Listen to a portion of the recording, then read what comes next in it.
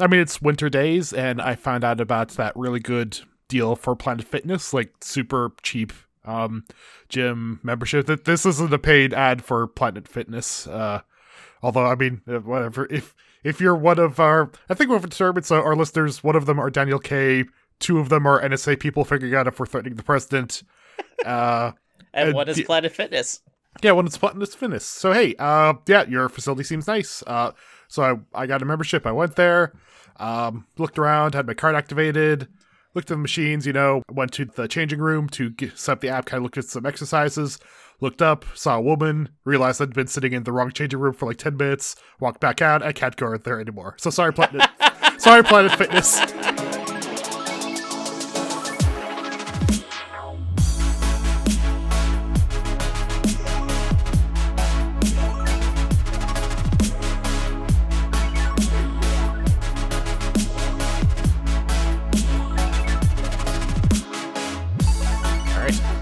In 3, 2, 1.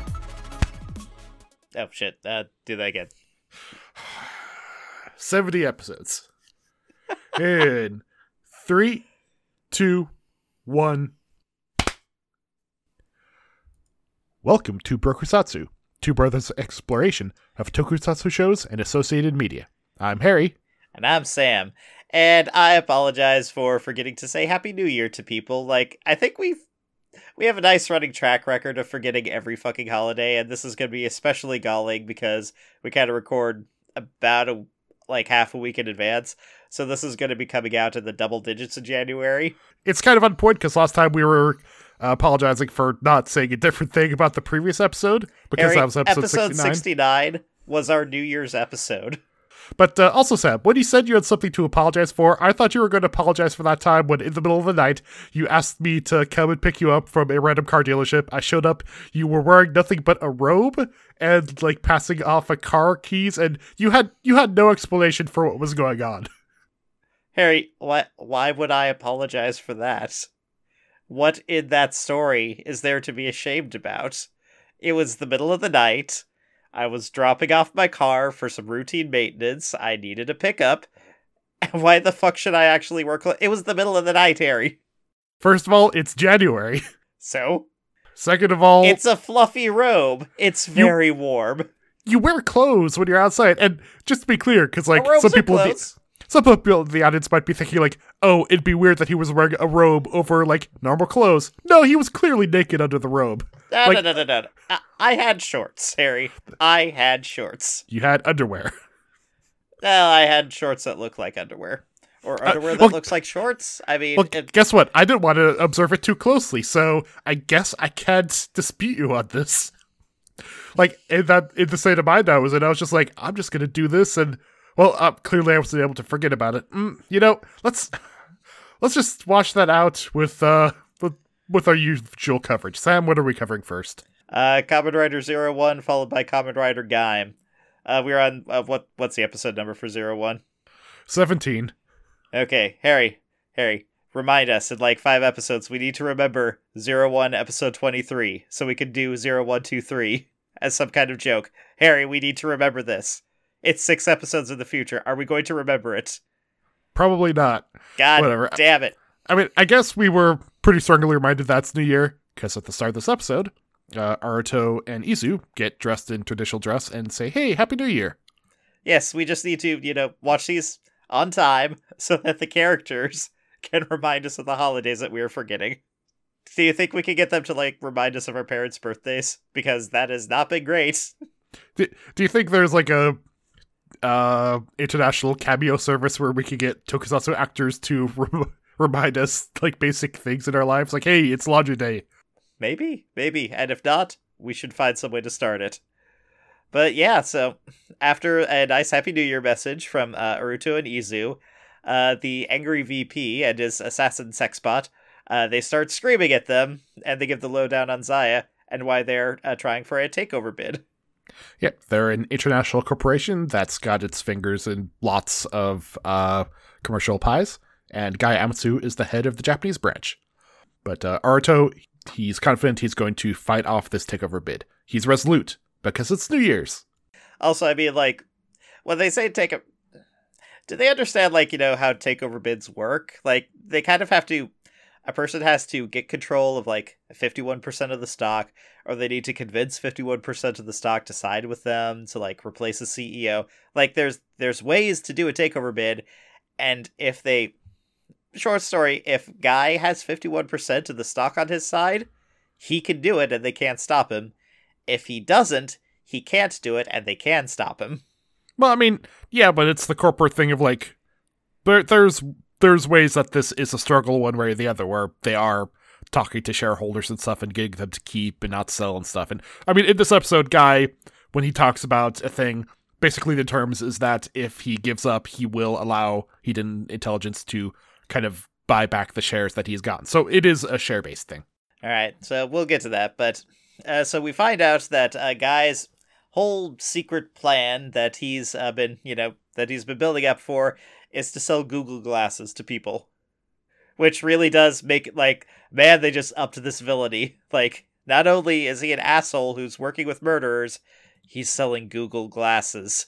As much as I'm the type of nerd who liked the idea of Google glasses, this is definitely science fiction in that, in real life, the way to fight this could have just be wait for the product to fall through and then they're fine. It's a Zaya spec. It's a next-generation interface that gives its user the cognitive power of AI, your brain at 1,000%.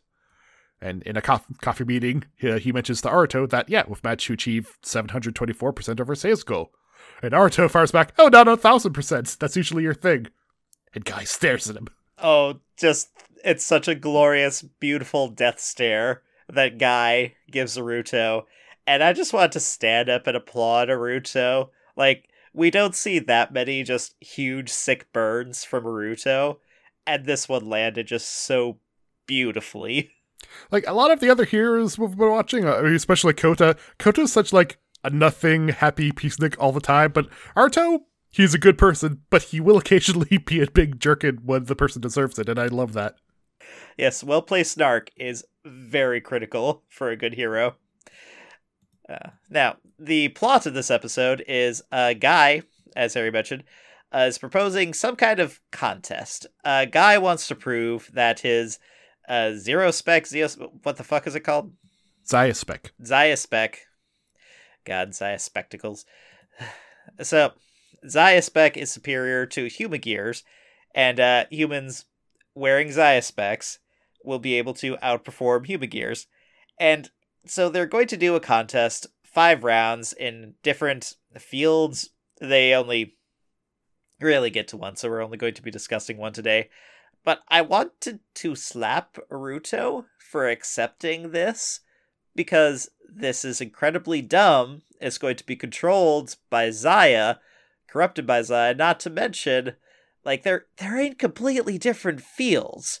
Like, human gears and Google glasses are so completely different as a product line. Like, the point of getting a human gear on a product, or on some kind of project, isn't that they're doing it better than humans necessarily. It's that a human no longer has to do that process.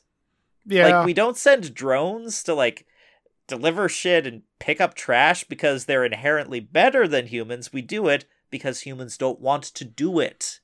No, yeah, but that is true, but it's a strong character beat for Aruto because the way Guy phrases it, this is kind of proving the worth of human gears. Like, Aruto, he has his faith totally in human gears and their ability to develop and be a super valuable part of civilization. Though I totally get why he would make this decision. It's a very Aruto move to accept this and have faith in human gears, and also not realize that he's walking into a trap set by Zaya that will obviously work.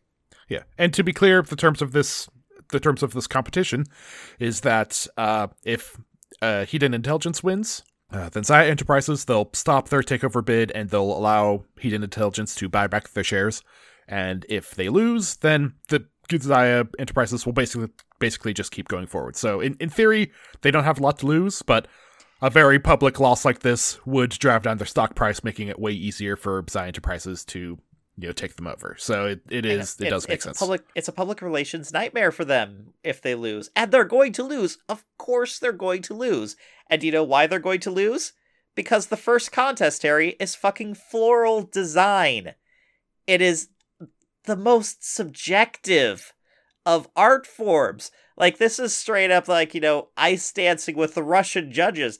Guess what? The Russian judges gave the Russian dancers full points. And, everyone else doesn't get any points. Because it's subjective. And so, and here's another unfair thing. Because the Humagear that Aruto and Izu go through the database and decides to pick is a very talented florist Humagear, Ichirin Sakuyo. She's cultivated and sold many flowers, but hasn't really done flower arranging, so she'll do AI training for that. Who's the human who has been chosen to do this? Well, it's the Grandmaster Monk Floral Designer who lives on top of the mountain and does nothing but design floral arrangements, because I guess that's a career in Japan. Yep, the head of the Tachibana school, the super prestigious floral arranging guy. So, I mean, the judges, they'll definitely know this guy. He'll be super respected in the field. They'll love him anyways. Like, it's not like they're judging the arrangements blind, I know, like, if they could have judged the arrangements blind, maybe this would have been fair. But they don't. Of course they don't. Like, the floral arrangers, like, when they get to it, they get to explain their arrangement to the judges. They get to speak and interact with the judges, thereby corrupting the impartiality of it. And I mean, maybe that's how floral arrangements are judged, because I think usually these things aren't like super. I don't think there's very high stakes judging for floral arrangements most of the time. Oh, you say that, Harry. You say that, but god damn it, think about the Puyallup Fair, Harry. Think about the flowers that get the blue ribbons, and think about the flowers that don't get the blue ribbons, Harry. Do you think there's not, like, money and sex and death that is exchanging hands every year at the Puyallup Fair? Knives out, thorns out. There's been a thing this show where we complained about some contest being totally... Is it when they did competitive roulette? Because that's not a thing. When did they do competitive roulette? In Double, like the second episode. God, Harry, that was a year ago. Harry, I can't remember anything. Like, okay, fair enough. But I mean, even for Tokusatsu, where we've seen lots of competitions that don't exactly make sense, this is pretty silly. And also, the head of the Tachibana school, he meets with Guy. It's like, yeah, you've definitely awakened me to the use of this Zaya spec. And it's on his head, and it's glowing red, and it's clearly making his brain evil. Like, that's the thing this Zaya spec does, doesn't it? Yeah, so we're probably going to get some kind of storyline where these aspects are, like, interfering with people's heads. Like, when he says that it increases brain power 1,000%, so these things are, like, they're straight hacking into brains, aren't they? And Guy, he has said to someone, the last time I was in charge of an AI, I did immediately program all of humanity's sins into it just to drive it crazy, for no apparent purpose. I mean, we're kind of jumping around a little bit in this episode and just screaming about the contest. There's a bit where there's a berserker bot with no belts. Where the fuck did that thing come from? Like, and Aruto, after they dispatch it pretty handily, Aruto does kind of do some research. Like, it shows that they are looking into these things, and there was no sign that anyone interfered with this Humagear. There should have been no reason for it to get corrupted and turn into, that Metsubo Jinrai. What are we calling these things? Just berserkers? God, I think there's a term for them, but I'll look it up, but maybe they'll just say it. They'll probably... Look, it's Tokusatsu, they'll have a specific word for it, and they'll let us know what it is. But yeah, right now we'll just call them rampant. Actually, in the translation we did, they called them rampants a lot. So they're rampant Humagears, so let's call them rampants. Okay, I like rampants. So they can't figure out what happened to this rampant, because as far as they can tell, Metsubo Jinrai is gone. Like, they're not around vamping. They're not putting belts on people. Like, in fact, Naruto specifically points out that this one is not wearing some kind of belt that caused it to go evil. Yeah. But meanwhile, the florist Humagear, she's connected to Satellite Zaya. She's getting all the flower arrangement knowledge sent directly into her brain. And she stands up and says, yep, I'm a genius at floral arranging now. And Aruto and Izu both give her some finger guns. So they have the contest. Actually, this is a thing that we make skipped past a little bit. Izu, I mean, she's doing more of Aruto's little emotions, but she's actually starting to crack jokes like him. Like she said, "Oh, we'll connect you to Satellite Zaya, and she'll give you the knowledge in Inflammation." That's right. Aruto was very happy that she cracked a pun. Like, he almost started crying that his assistant was, she's developing a personality. Izu's sentience and her development as, a sentient, sapient mind is one of the core themes of the show. And we are seeing that she is developing in leaps and bounds, especially since her near-death experience a couple episodes ago. It's time to begin the contest. Yep. Yua is the announcer, which means that Zaya is, of course, arranging the themes of this contest, making this even more corrupted. God damn it, Aruto. Like, you didn't seize control of any of this. I mean, we'll see. Maybe Hidden Intelligence will be able to pick the second job thing like that. That seems both like a type of thing that would be fair, and Aruto may have not realized to point out in time. The contest starts, and they go to do their flowers. At this point, we jump to a completely different scene. So Fua is barely in this episode. He is, in fact, only in the scene that we are going to discuss right now. Yeah, because he has pulled out his gun, and he's pointing it at the head of Hirobi, who's awake again. So I was kind of assuming at the end of the last couple episodes that Hirobi, when he opened up his eyes and, woke up from his death state, that he was doing so at the behest of Guy, who was at Zaya. I was assuming that Zaya had Hirobi in custody, but now it would appear that Ames has Hirobi in custody, and Zaya has discontinued their relationship with Ames, which would seem to mean, like, Harry, do we think that Hirobi is actually an X-Factor now? Does Guy know that Hirobi is alive? Hirobi, when Fua puts a gun to his head and says, "I thought you were just scrap, why'd you reactivate?" All Hirobi says is, "This is the will of the Ark." It all depends on how much Guy is influencing the Ark.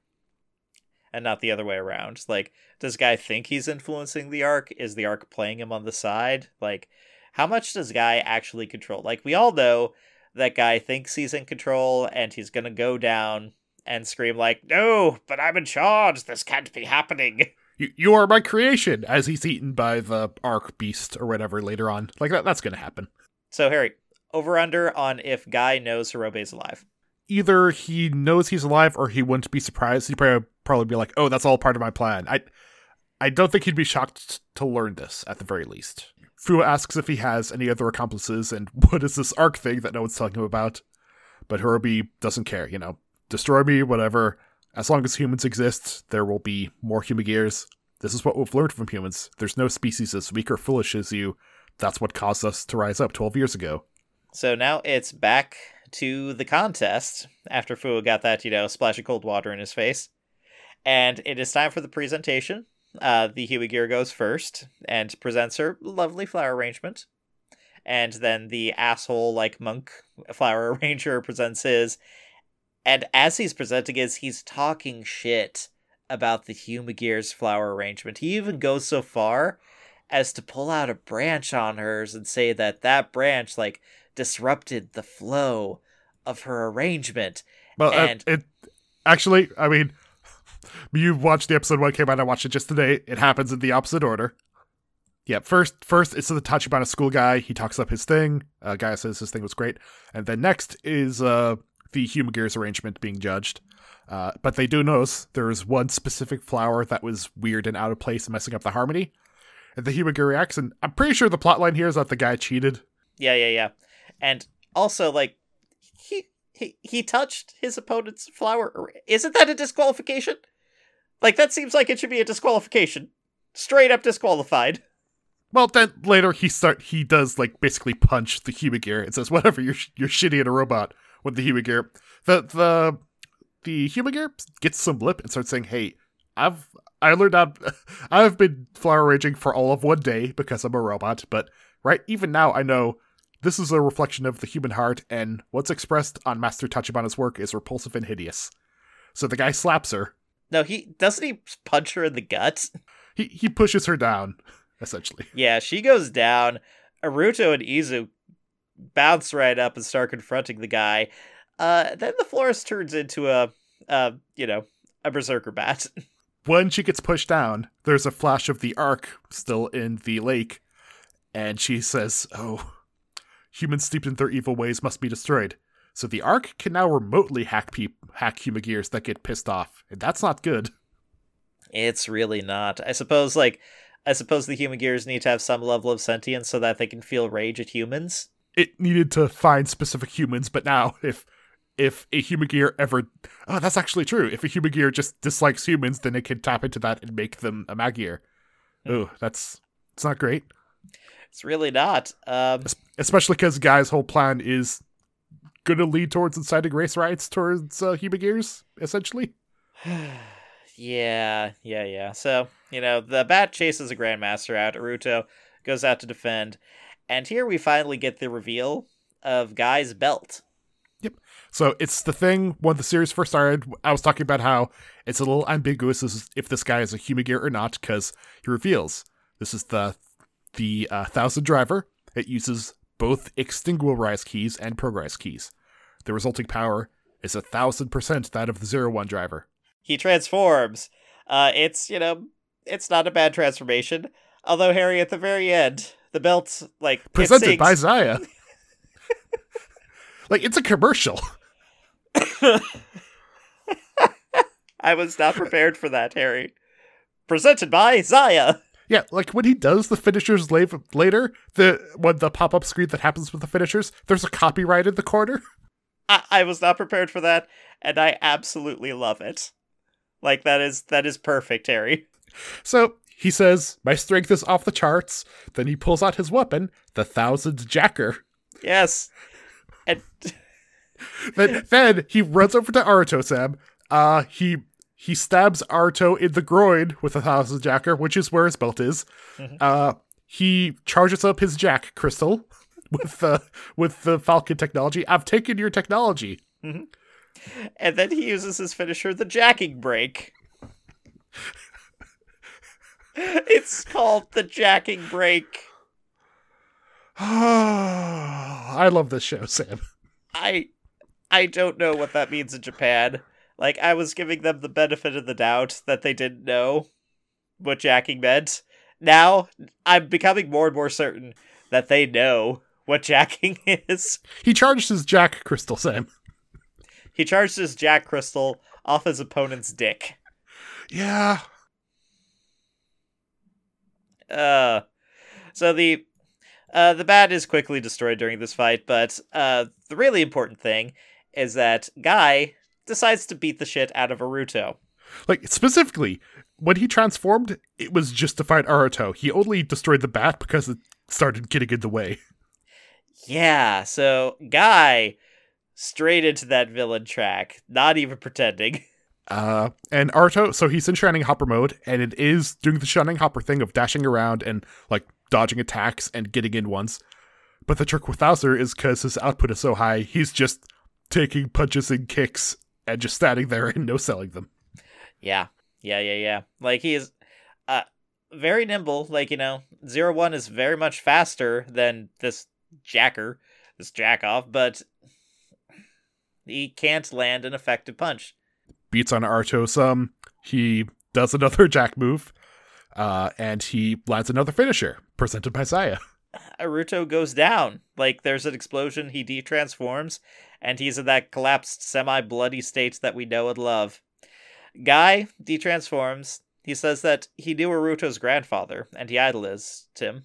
He does some villain vamping for a bit, and says that, "Hey, I'm going to take over your company. Your grandfather was a visionary, I idolized him, but his obsession with Humagear was his downfall. But now, I've surpassed 01, and I've proven my ambitions. If you want to try again, go ahead." And the episode closes with Yua getting a call that something else has been stolen from their warehouses. But I'll say it, if Xayah isn't just evil and giving away the stuff, they have the worst security. Because what's been stolen, Sam? A progress key was stolen by some mysterious guy in a cloak. Did you recognize it? Was it? It was the Dodo key. It was the Dodo key. Goddamn Dodo key. Yeah, and the guy was wearing an outfit that looked a decent bit like Jin. Yeah, Little Assassin. Well, I'd love to have Little Assassin back. Like, there was 5 of those guys, and one of them wasn't destroyed, so... But he also wasn't evil. Well, not yet, but what if he realized that humanity sucks? Or, counterpoint, what if he realizes that humanity needs defending? What if Little Assassin is the next hero, Harry? Oh, face turn Little Assassin! Oh, I'm too excited. Like, we gotta... I don't want to get my hopes up. Let's just move on to... do you have anything else to say for 01? No, I mean, clearly this is like the first episode of a several episode arc. I don't know how long this arc is going to be, but I'm assuming 2, 3, 4 episodes. Are they going to go the full 5 rounds? I mean, the preview for next episode, I actually watched it. It does look like this is actually the first of a 2-parter specifically for the flower one. Like, I think there's more to be resolved here. So I suspect this will be a 10-episode or so arc, building up Guy and stuff like that, so this may be like the middle arc of the show. Hey, I mean, if they can keep a good momentum, then I would not mind that.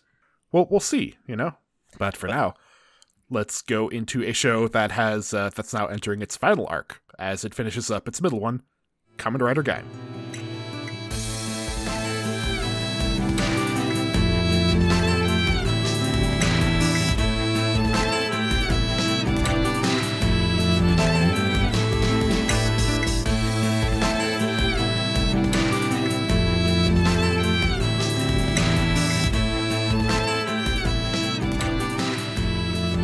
As we start, we are with Takatura and the White King. The White King is describing how the Fruit of Knowledge, like the person who absorbs it, who controls that, can control the flora of the forest. They can reshape the world in one's own image, and Takatura immediately comes to the right conclusion. Hey, holy shit, we can fucking save Earth. But Rashio shakes his head and says, yeah, that's not going to happen. And when Takatura asks why, Sagura rounds the corner and says, because he's hoarding the golden fruit. Yes, Sagura with the late entry. Like, did Takatura... He was not a part of those group huddles where they realized that Sagura was not human, right? He was part of the discussion where Michi said Kota got the stuff from Sagura, and Takatura said, bah, that's ridiculous, so... So Sagura is there in full, Star Wars desert traveler gear. He is accusing the king of letting 7 billion people die to save the one person he loved because he stole the fruit that was destined for the hero of Earth. 7 billion is Earth. Like, is a late show reveal going to be that this is, Earth? No, it's an alien planet. He's saying the fruit could be used by humans to save humanity, but he wants to use it to save someone specific. And the camera pans over and we learn... So there's been some question of how advanced the Lin Mief civilization was, but now we know that they were advanced enough to invent the refrigerator, because his romantic interest has been fridged, we see. Yep. I've been preparing that joke for months, you have no idea. Yeah, and Sagura also specifically points out, you're one species grasping for 2 fruits, that's against the rules. At this point, we jump back a little bit in time to the fight between Sid, Kota Kaito, Michi in his costume, and the Overlord, and we see the Overlord jumping through the crack into Earth again. Kota and Kaito immediately abandon the fight to go chase the Overlord. Kaito, do we remember when Kaito was saying that he didn't care about Earth and he wasn't a hero? Man, has he given that up. He is... Kaito's probably the biggest hero the show has at the moment. Yes, Kaito is the protagonist of the show, really. These couple episodes make that ever more clear. But also I think he realizes, hey, this Overlord isn't going to do it. He's not going to save our world himself. But if we capture him, then maybe we can figure out some stuff. So he's both doing pragmatic and personal stuff here. So the Overlord, he gets to Earth, and his very first move is to bomb the city. He thinks it's ugly, so he's just going to destroy it, burn it all down, and he's just firing energy blasts everywhere. We cut back to Helheim, where Sid and Michi, still kind of catching their breath, see another Overlord showing up, Regyu. Yes, and they get an attack formation, and then the Overlord surrenders and says that he is at their mercy. And Harry... She, just going to point out, Okay. Yeah. So this Overlord, is this the Michi parallel? Like the schemer behind the scenes one? Kind of. Yeah, there's a token fight where, again, Sid and Michi, the two worst fighters of the show, get some hits in, and Reju falls to her knees and says, "Oh, I surrender. I stand no chance, so I'll take you to the Forbidden Fruit." Sid just tilts his hat happily, but Michi stands back and says, "This is something stakes here." Yep. So back in the real world, Kaito and Kota, they're confronting the Overlord. Kaito accuses the Overlord of being obsessed with power. Like, teapot, stove, black. Like, I do it from the first glance. Hey, Kota, do you still think you want to talk it out? Yeah, so they realize that they gotta fight him. Sagara, he's still chatting with Rosho. He says, hey, so the remaining Linmief, they're all big dumb idiots, but they're still hoping humanity. And Rosho is angry that Sagara is taking their side to such an extent. And Sagara points out, hey, it's not exactly sporting to keep the challengers from having a chance, is it? At this point, the White King, he takes a shard of the Forbidden Fruit and he creates a driver. And I gotta assume that this is one of, if not the, final form drivers that we're going to be seeing in the show. It's a little earlier than these usually show up, but the thing is, Triumphant Arms that we've seen, the big Warlord form, well, not Warlord, because that's the next one he gets, but everybody really likes it. It's big and stompy. It's a fun upgrade for Kota, but the suit itself, it turned out to be really hard to maintain. It starts falling apart in the fight scenes, and in later scenes of the show, it's been visibly repaired and stuff like that. So they kind of introduced the next stage maybe a bit earlier than usual. Oh, I guess. Okay, I guess that kind of makes sense. I really do like Triumphant Arms, though. No, everyone likes it, and everyone feels a little. I mean, it's so good that you can tell it's so good because this next form, it's not bad. It's just Triumphant Arms is really nice. I have some thoughts, but we'll get to that. So Rosho, he's got a new thingy. Says another power that will only tempt people. If you believe in this hope, Sagara, then test it with this. And Sagara smiles. He takes the driver, and we know that he's going to go and use it to tempt Kota. Now, back in the real world, hey, it turns out that the city has a mayor. Did we know this before? I gotta think he's kind of like the mayor in Midgard in Final Fantasy VII. Like, when you break into the tower in the first part of the game, you just find in one floor the mayor that no one cares about because the whole town is owned by a corporation. So he's just on the phone and complaining that a monster has showed up and is tearing up everyone. He's on the phone with Peach. Peach is just trying to, get him to hang up. And Waring, he goes with the protocol. First he bitches that they don't have their Death Star laser anymore, because I guess that his first move in this type of situation would be to kill the entire fucking town. But he is actually secretly happy because now they can capture the Overlord. But anyways, he activates the Master Intelligence System, and we get a montage of people around the city, calling the cops, trying to coordinate stuff. All of their communications instantly shut down. Yep, full electronic communication blackout, just like every third world dictator does at the start of, the Populist Rebellion. And he floods the streets with Kurokage troopers. So, we jump back to the fight with the Overlord and Kota and Kaito. And Kota and Kaito, they're kind of losing, which is... I thought that Kaito alone was kind of on this guy's level the last time that they fought. Well, I mean, this guy, he's a big dumb idiot, and I think he's, Kaito was getting stronger as he fights, but I think this guy, he also gets a little bit stronger as he fights, and also there's a thing where it might be, this is a very nerdy reference, but I think he's almost like a Super Saiyan, where when he gets beat up and almost dies, the next time he comes back, he's stronger. And that's proven a couple times in these very episodes we're watching. I suppose so. He does. We also see that later on, if he eats fruit, he does get an immediate boost in power. So maybe he was doing that a little bit before he jumped these guys on the other side. He was grinding, pumping iron. He shouts that, Kota asks him, why are you doing this? Why do you hate humans so much? And Demushu's like, no. You think too highly of yourselves. I'm just doing this for fun. I want to crush the weak.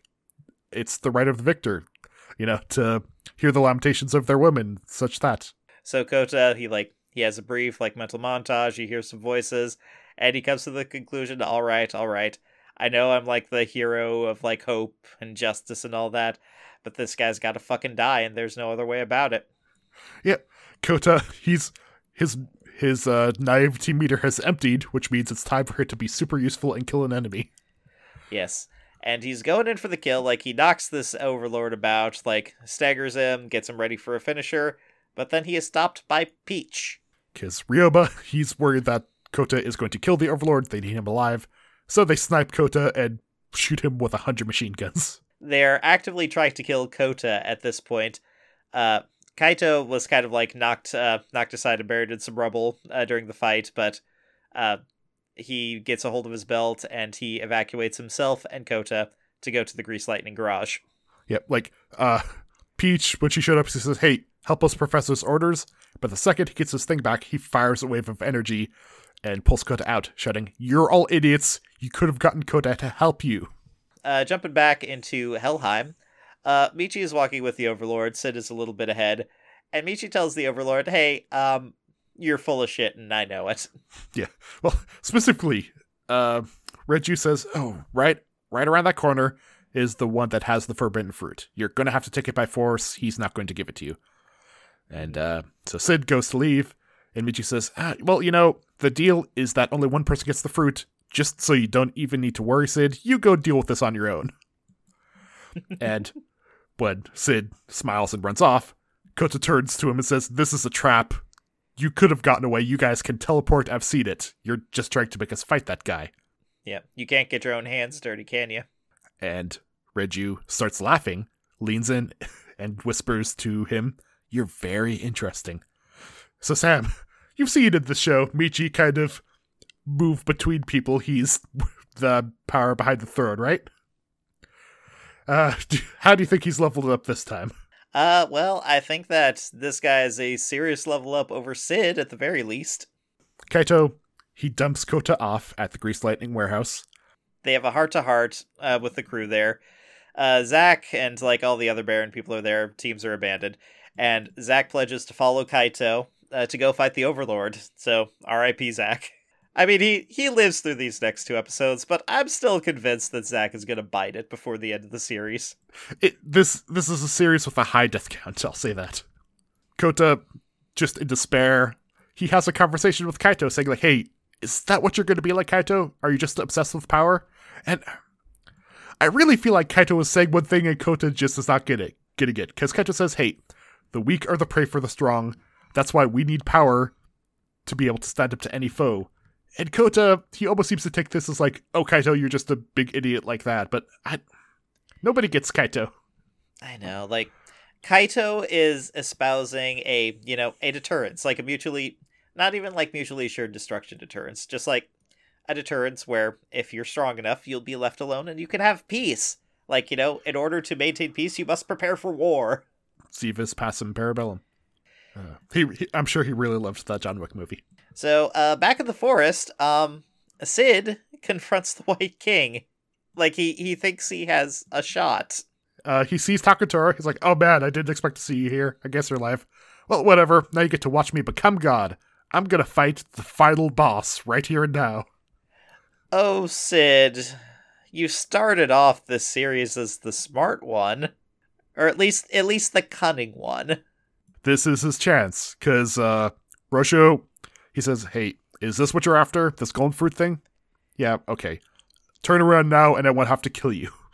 Oh, Sid, if you had one shot, one opportunity, would you let it slide? Nope, he's going in.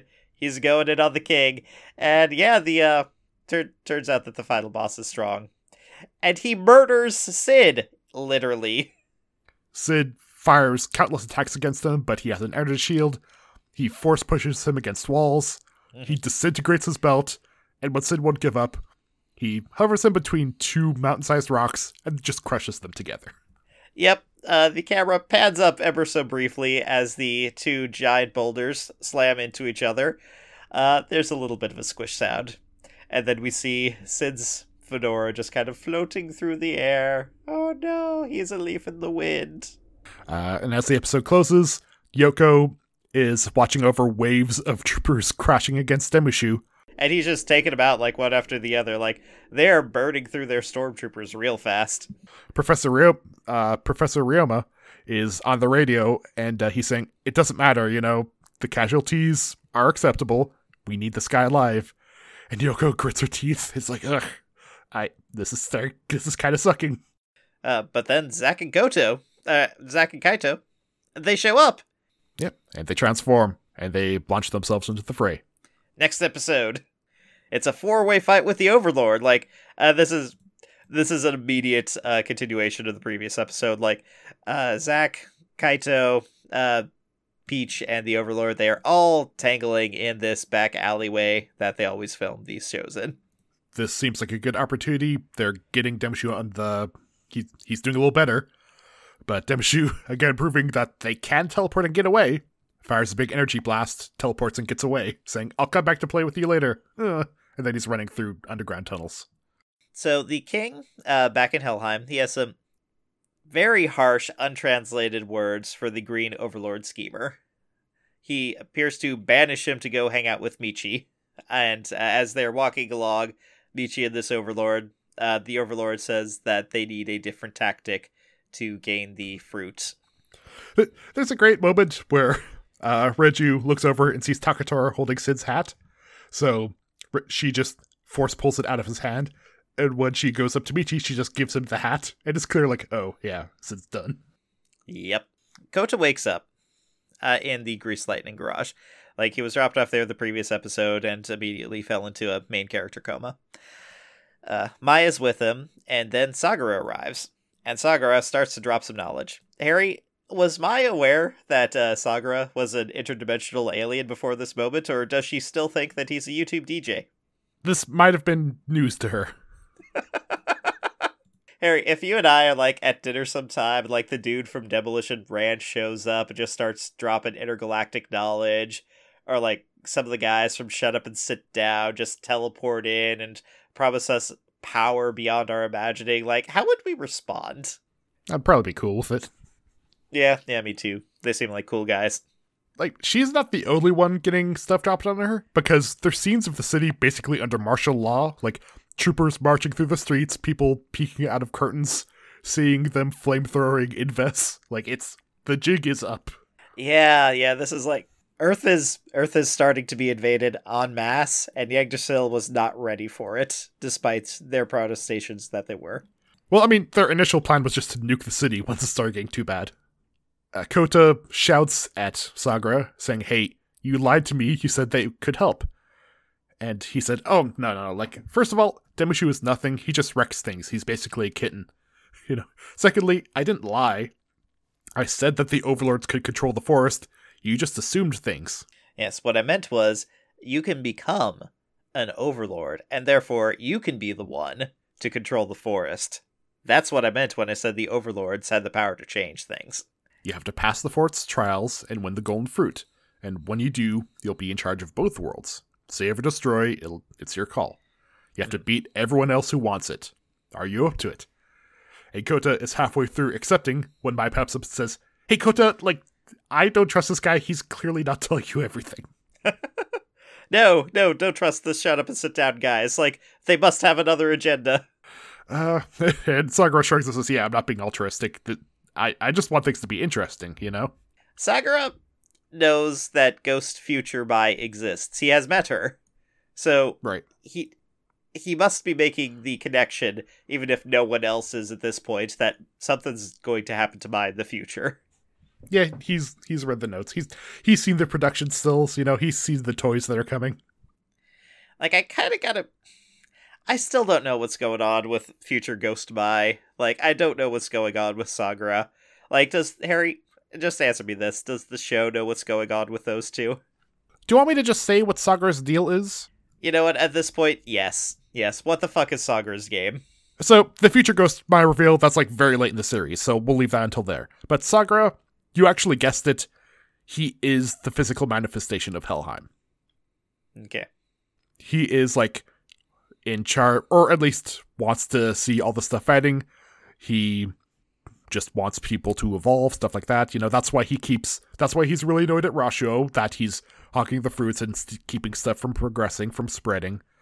That's why he's, involving himself, giving people hints. He just wants people to fight and evolve. That's his whole thing. He also wants to drop beats on YouTube. Yeah, I think he has hobbies, There's his job, and then there's his calling.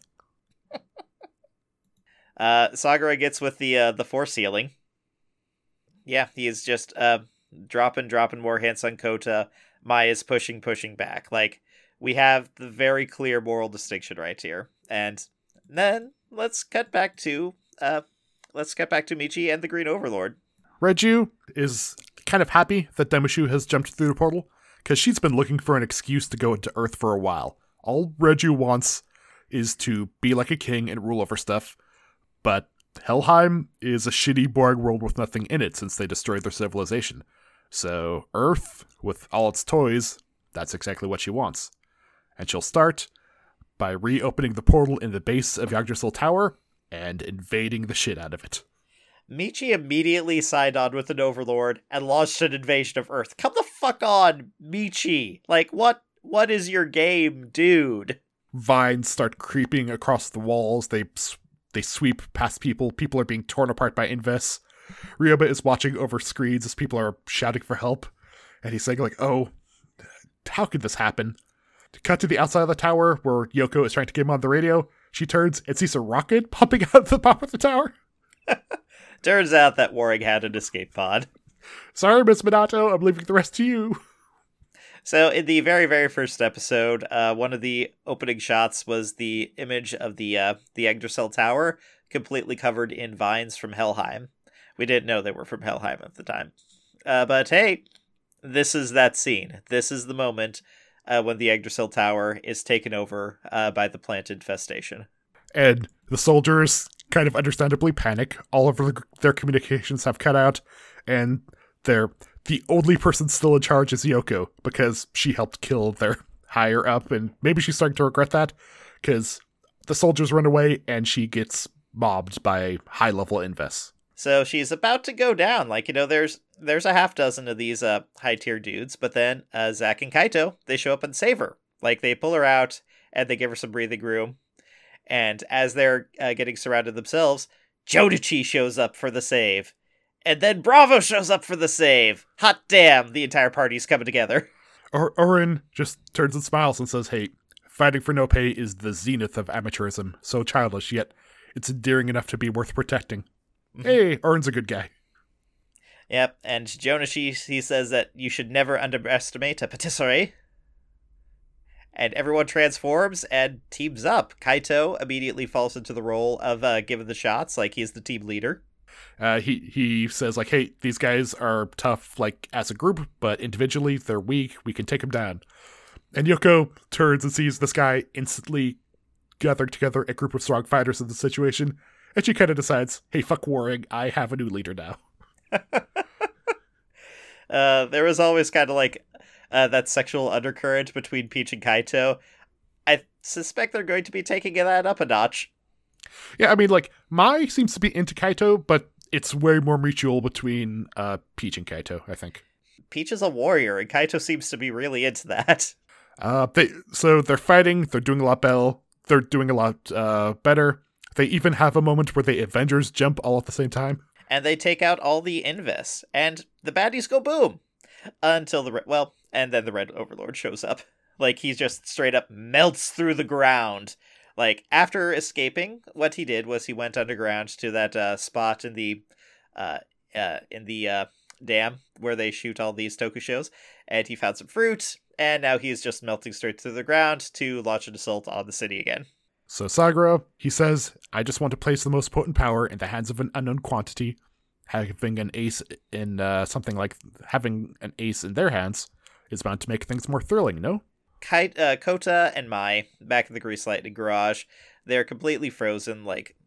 He has locked them in place, and Kota's just kind of willpower, walking forward a step at a time, being all dramatic, and reaching for the new upgrade key.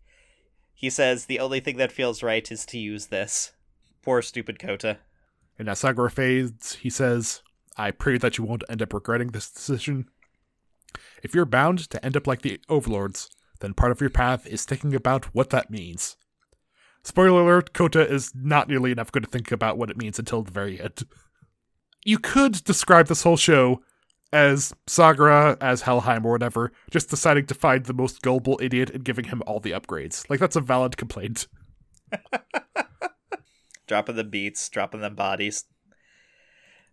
It occurs to me, wasn't Sagara the very first person to appear on camera? At least in, like, the Courage timeline? Like, we had that flashback, or the flash forward, where everyone was fighting.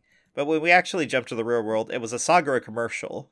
He shouted, "Hello, Salome City." Like, that's what he first said. That's what I named the episode that he showed up in. So back in the fight against the Red Overlord, we see the Red Overlord eat 5 finishers to the face, and just no-sell them all. He has been superpowered the fuck up by that fruit, and by all the beatings, and he's just, yeah, the story dictates that he is here to be the baddie that's going to take out all these dudes. Everyone is kind of panicking. They say encouraging speeches to each other as Kota's running up, but then Kota arrives. He doesn't have time for regrets. He's promised Yuya. Kota no-sells one of the shots from the Overlord, and he uses the key. The fruit basket key! And Harry, so let's talk about this costume. Because you say it's a good-looking costume. I say this looks like a t-shirt from a beach vendor using, like, counterfeit Chinese, like, prints. It's very silver. It's very bright and silver. I guess that's kind of a thing for a lot of Kamen Rider shows, that the final form is just bright, radiant platinum.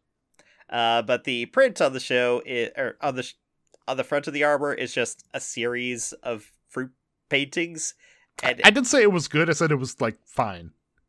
I'll give it fine. But man, it would look just so much better without that, like, stenciled on art. Yeah, well, a lot of the suit is really simple because this one was a direct reaction to the previous one being big and bulky and over-designed and falling apart. So it's just some shoulder plates, some plates at the waist and the chest piece, and then the rest of it's basically just spandex. I pulled it up and looking at it, and yeah, it's a lot more drilled down. It's kind of a basic silverish costume that is the Mighty Warlord form, the Dai Shogun. So this costume shtick is that it appears to have every power and every weapon from every fruit in the show, except specifically for Jonichi's because he's above that shit. Yeah, he can kind of activate his belt thing, and first he summons his orange slicer like usual, but then mid-fight he summons 2 of Bravo's weapons, the Duri saws. Then he does a shield, pulls out the grape gun, the banana spear. Just he swaps between them, and the other main thing is that it just has enough strength behind it that he's able to rock Demishu. Demishu kind of has no chance at this point. Like, Red Overlord, he had been just tanking 5 members, but then Kota walks in and Red Overlord gets tanked in turn. Yeah, so I mean, Kota still has to fight him. Like, he's not no-selling his stacks or anything, but Kota is a good fighter, so he's just, it's just another level up. And the Overlord dies. Like, he gets pinned in place by bananas and hit with a finisher. And the first Overlord of, I'm assuming, many, goes down. So, past 2 episodes, Sid has died, and now Red Overlord has died. And Kota just looks at himself and says, "This is my new power?" Immediately cut to a commercial that shouts about his new power. The fruit basket, Dai Shogun, find your zenith. Yeah. So that's the end of Kamen Rider Gaim for this week, Harry. Yeah, a lot of forward momentum in the plot. God damn it. Like, we're approaching Endgame. Definitely feels like we're approaching Endgame. I mean, we're not going into it right away, but I will say the status quo is going to start shifting very rapidly. Well, the status quo has been shifting rapidly for a while, and now we have, like, multiple overlords on Earth along with a full-on invasion that has taken out the Yggdrasil Tower, who coincidentally were the only people who were keeping these guys in control. So I can only assume that things are going to get out of control quite quickly. Let's just say some people are going to kind of flip the whole table over really soon, but we're not going to see that right away. Mm-hmm. Next episode, we are covering Kamen Rider 01, just 1 episode like usual, but that's only the second most interesting thing we are covering next episode. So here's the problem. I'm kind of doing a bit from the show. You're supposed to ask me what's the most interesting thing we're covering next time. Oh, well, you expected me to remember specific things from the show, Harry, so that was your error. But actually, it's from a show you haven't seen yet. Because next episode, we're doing just a sampler of Kaiketsu Zubat. Zubat, yay! Zubat Screech! Zubat in Cave! Yeah, it's not a Kamen Rider series. It's not a... I think it's by Toei. Is it a Pokemon series, Harry? Because, I mean, it has Zubat in it. No. I think Zubat is there's some pun in Japanese. Like, it's kind of like quickly... I think it's a similar pun that the original Zubat name came from. Well, the original Zubat name came from Japan, didn't it? Yeah, exactly. Like, there's some play on words that were... I should research this more. Nah, we really shouldn't. The point is, it's a very fun, silly show, and last time, Sam, we watched Kuga, and you're like, well, this is very slow and meditative and not very interesting. So I decided to go the exact opposite? Yeah, the fully most opposite ever. Like, let me pull up a couple episode titles. Okay. Kaiketsu Zubat.